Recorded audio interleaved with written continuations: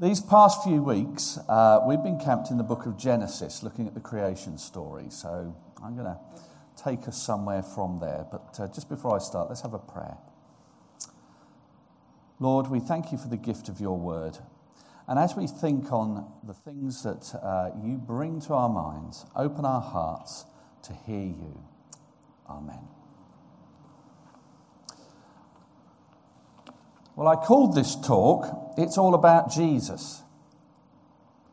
And the reason for that is so that we might understand the importance of Jesus in the creation story and how he impacts everything that comes after it. So we're going to dive straight into our Bible reading for Colossians. So if you have your Bibles handy, that would be good because I will be going in and out of that. And we're going to look at 5 statements that Paul makes in the first 6 verses. We'll then examine these in a bit more detail and then see what implications and applications they have for us today.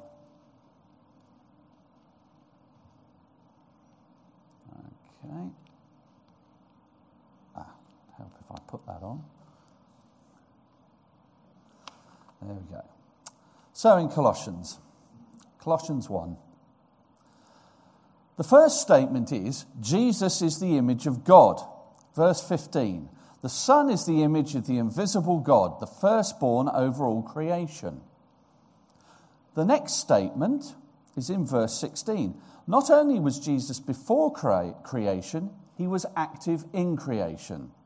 So we see there in verse 16, it says, for in him all things were created, things in heaven and on earth, visible and invisible, whether thrones or powers or rulers or authorities. All things have been created through him and for him. The next statement is in verse 17. Jesus sustains creation. It says, he is before all things, and in him all things hold together. The fourth statement is in verse 18. Jesus is the head of the church. And he is the head of the body, the church. He is the beginning and the firstborn from among the dead, so that in everything he might have the supremacy. And the final statement is in verse 20. Jesus was God's salvation plan right from the beginning. It says this, and through him to reconcile to himself all things, whether things on earth or things in heaven, by making peace through his blood shed on the cross.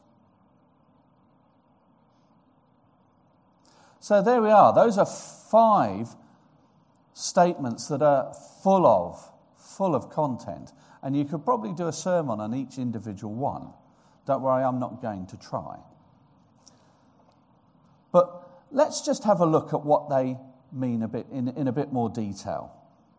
So firstly, Jesus is the image of God.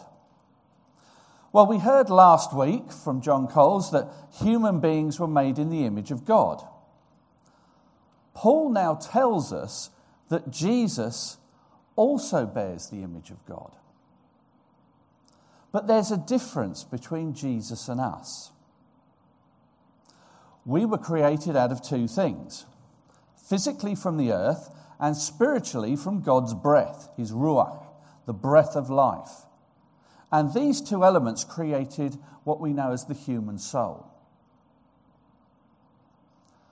While we were created in God's image, Jesus was not created. Firstborn in our reading means preeminent. It doesn't mean that he was born first or created. It means in the Hebrew preeminent. And Jesus was begotten, not made. John 1, verses 1 to 2 says, in the beginning was the Word, and the Word was with God, and the Word was God. He was with God in the beginning. Jesus was not created by God. He was before creation, with God in the beginning. And Jesus is a spiritual being just as God is. Therefore, there is a difference in the image between Jesus and us. We bear a likeness to God in that we have a spirit which came out of God's breath, while Jesus is the fullness of the image of God. Verse 19 of Colossians 1 says this, "For God was pleased to have all his fullness dwell in him." What does that mean? Well, if you look at Jesus, you see God. That's exactly what that means. They are the same. So that begs the question, how could Jesus become fully human when he came down to earth? Well, Jesus was fully spirit as part of the Godhead being Father, Son, and Holy Spirit. And Jesus' spiritual essence and power was limited at his human birth, so that he would fully experience his human existence while fulfilling his earthly ministry. It was only at Jesus' human baptism that he received the power and authority of spiritual life, when the Holy Spirit descended upon him in the River of Jordan. Now, all of this created confusion for people in the first century, because many thought Jesus was simply human. And the apostles, such as John and Paul, had to address the misinformation, which we call heresies, that had started to spring up around Jesus. One heresy said that Jesus was just a man. Another, that he was simply a prophet, or was in fact Elijah reborn. Another, that he was an angelic being like an archangel. And yet another, that as the Messiah, he was a great king similar to David. So that's exactly what Paul is doing in our passage. He is explaining fully who Jesus is. He is part of the Trinity, Father, Son, and Holy Spirit, and was around before the creation of the world. But Jesus was also fully human, and he had to be that way because he had to suffer physical death to pay the price for our wrongdoing and rebellion. If you look at verse 22 in our passage, it says, "He has reconciled you by Christ's physical body through death."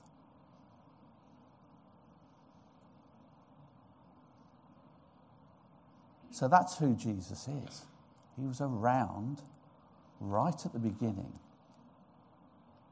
and he is the image of God. So our second statement. You've probably done one of these. It's usually called Where's Wally? Or if you're in America, it's Where's Waldo?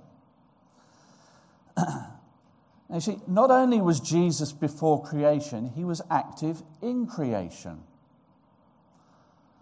But if we read the book of Genesis, it doesn't specifically name Jesus in the creation story.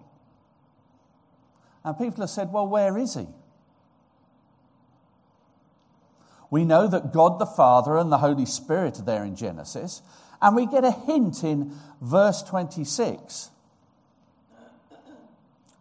Let us make mankind in our image, in our likeness. That is what God says as he's creating.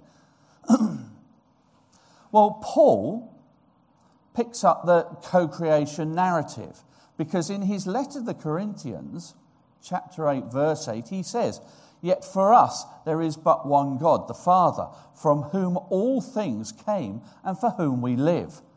And there is but one Lord, Jesus Christ, through whom all things came and through whom we live." Exactly the same values as God the Father.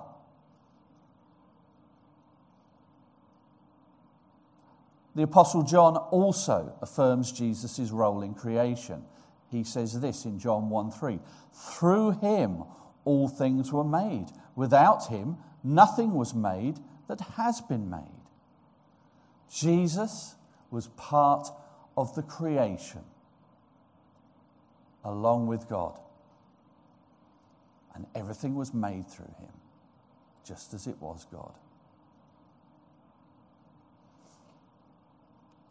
So we move on to our third statement. Jesus sustains creation. That's what he's doing up in heaven now.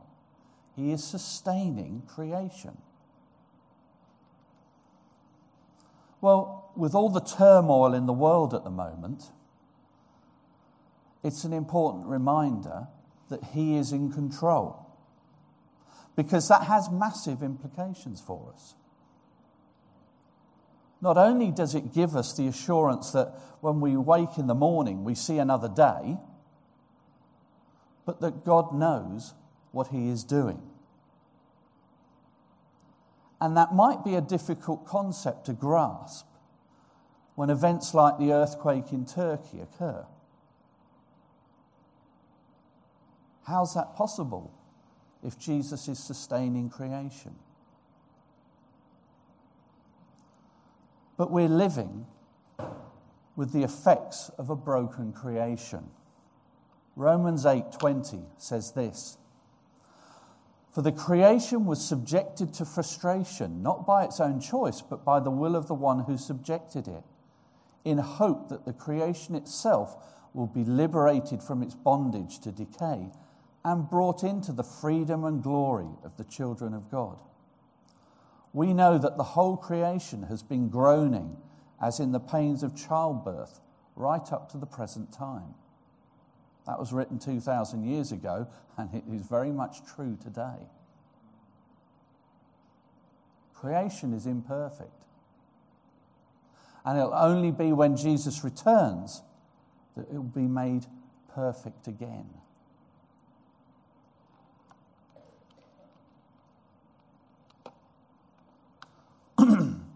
This is a satellite graphic of the Indian Ocean.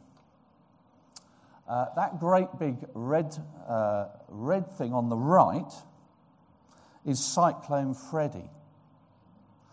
And this is a Category 5 hurricane-force tropical storm. And it is on a crash course with the island of Madagascar this coming Tuesday.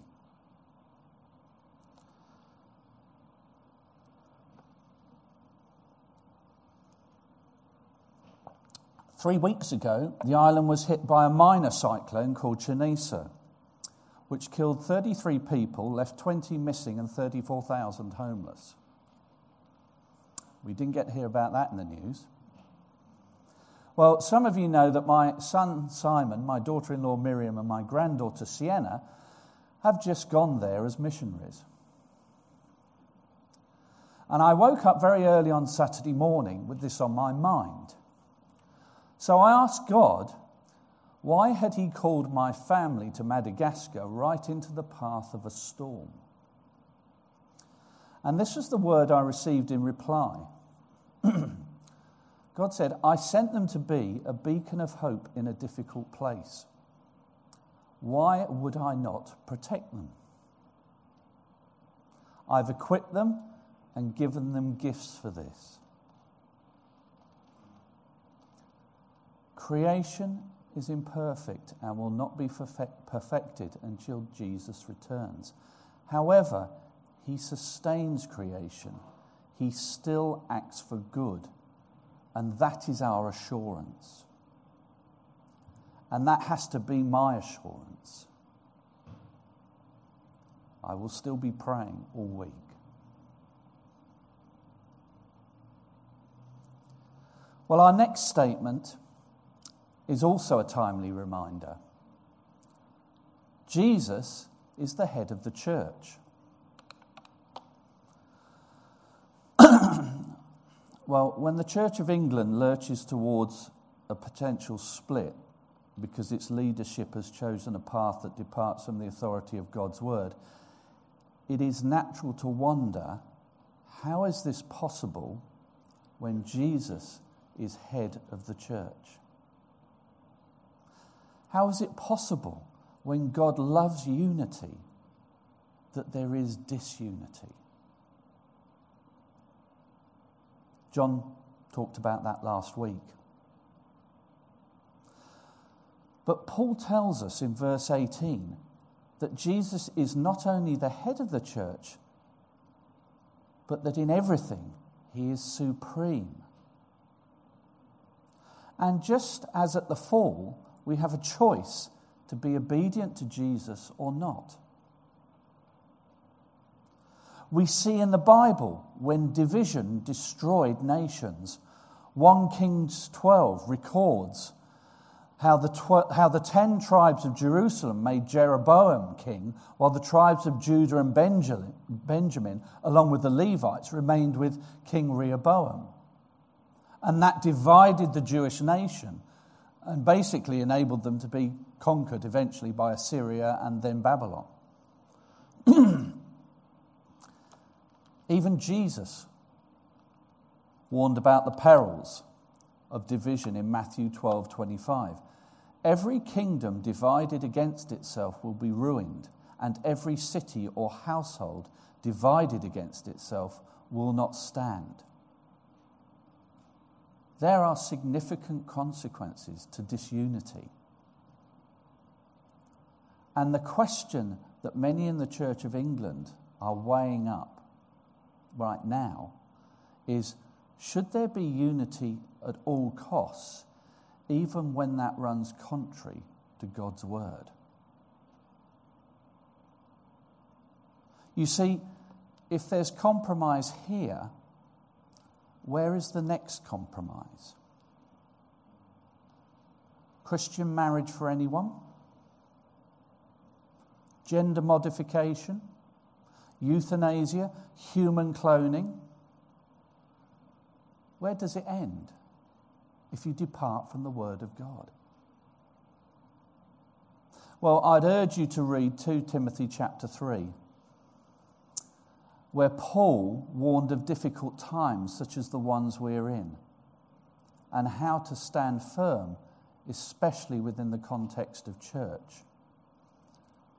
Time doesn't permit that I read you the whole chapter, but to précis it, he calls us to remember the faithful and follow their example. Expect persecution, and here's the main one: continue in God's word. And like our last statement, we have the assurance that Jesus is in charge.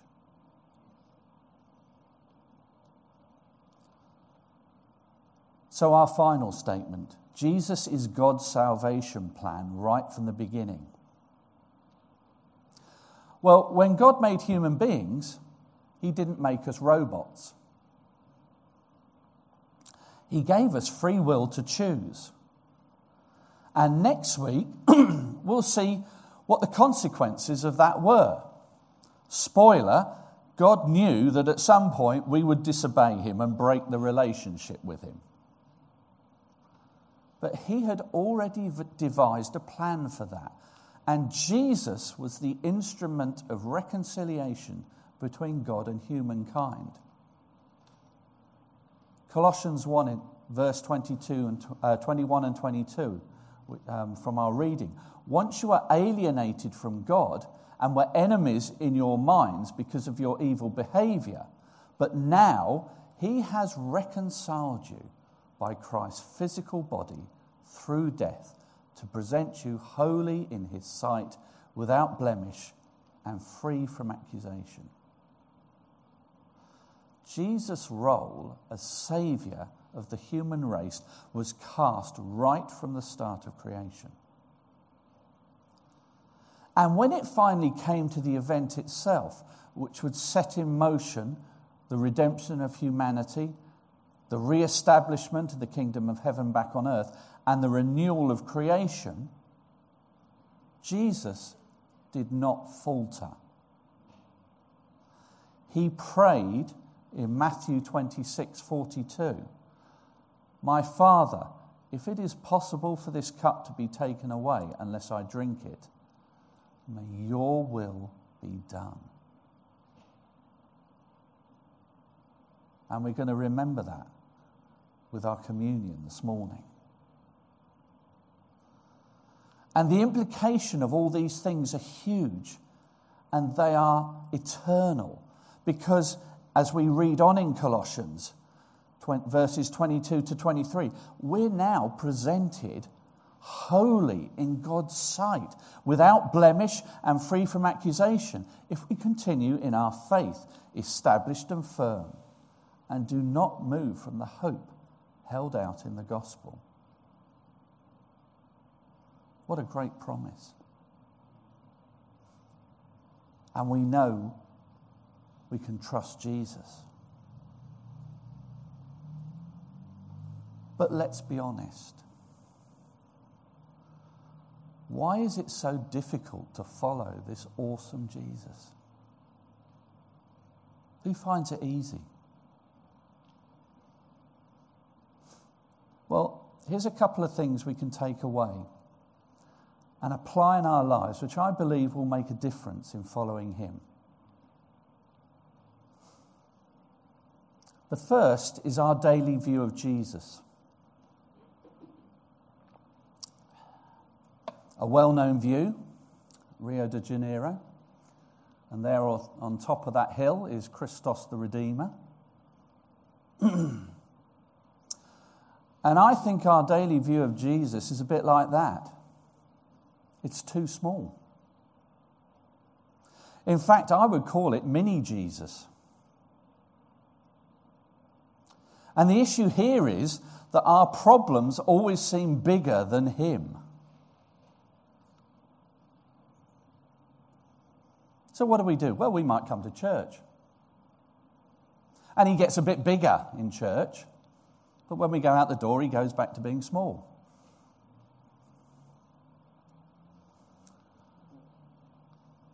When we pray, he gets really close. And a bit bigger. And there's nothing wrong in the way we personalize Jesus. He's a personal God. But we do tend to bring him down to our level. And that affects our confidence and trust as his followers. Because really, he's only as big as us, maybe a bit bigger. I think this view is far more empowering, although even I will admit that this is still inadequate. We need to see Jesus for who he is, in his fullness, the fullness of God. You see, because when we do that, our faith levels will skyrocket, and our assurance in him will be multiplied. And that will shape how we approach life and the world with all its problems. There's a great song, I Have a Great Big God. It's a kid's song. And what a fabulous song that is. And we need to remember that, especially at these times. I have a great big God. And his name is Jesus. The second thing is our identity in Jesus. And the dilemma of the Christ follower is, do we operate as people of the physical world, or do we operate as people of the Spirit in Jesus? And this is tied to the last point, because our view of Jesus has a significant bearing on this. When we operate as people of the physical world, our efforts are minimized. Have a look at all those items on the screen. They're all things that we might use each day, some of them less likely. You've got a mini mixer, you've got a punch ball. That pink thing is a mini genuine microscope. We have the world's smallest Hoover, apparently, a sewing machine, and a croquet set. And they're all miniaturized. They all function, but you know what? They're massively ineffective compared to the true-sized items.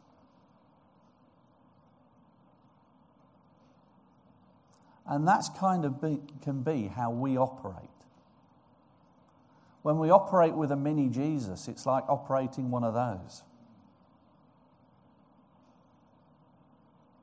We're called a new creation because when we ask Jesus into our lives, we receive the spiritual life we lost at the fall. And we're going to learn about that next week. That's what it says in 2 Corinthians 5, verse 17.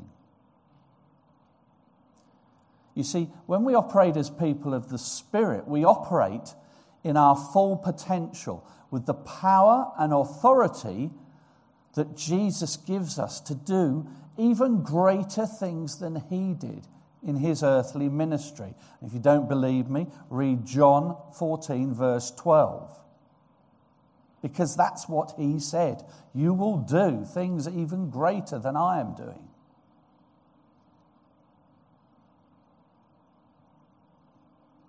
How can we start? Well, I'm just going to suggest 3 simple ways we can start to apply this. The first is pray big, bold prayers. Pray prayers that are humanly impossible. These are the prayers that heaven prays, and we want to see heaven on earth. So when we see a disaster like the earthquake in Turkey, pray for miracles, even now, that people will be found alive and well and without injury. Because humanly, it looks impossible.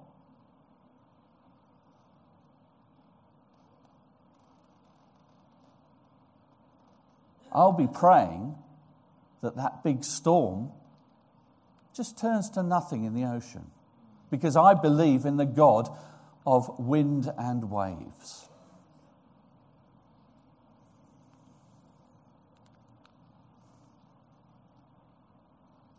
The second thing is praise when you don't feel like it.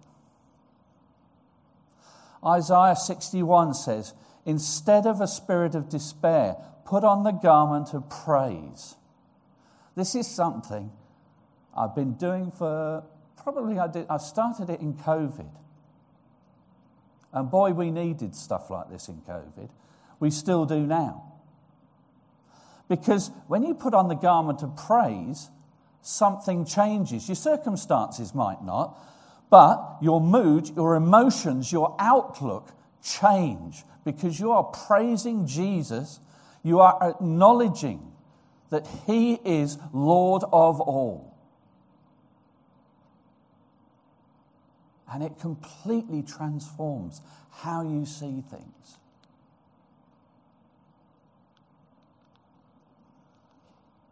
And then the last one. We will face hardships, difficulties. As the well-known chorus says, turn your eyes on Jesus. Look up. We can choose to look for answers from the world around us, or we can choose to look up and see Jesus in his fullness.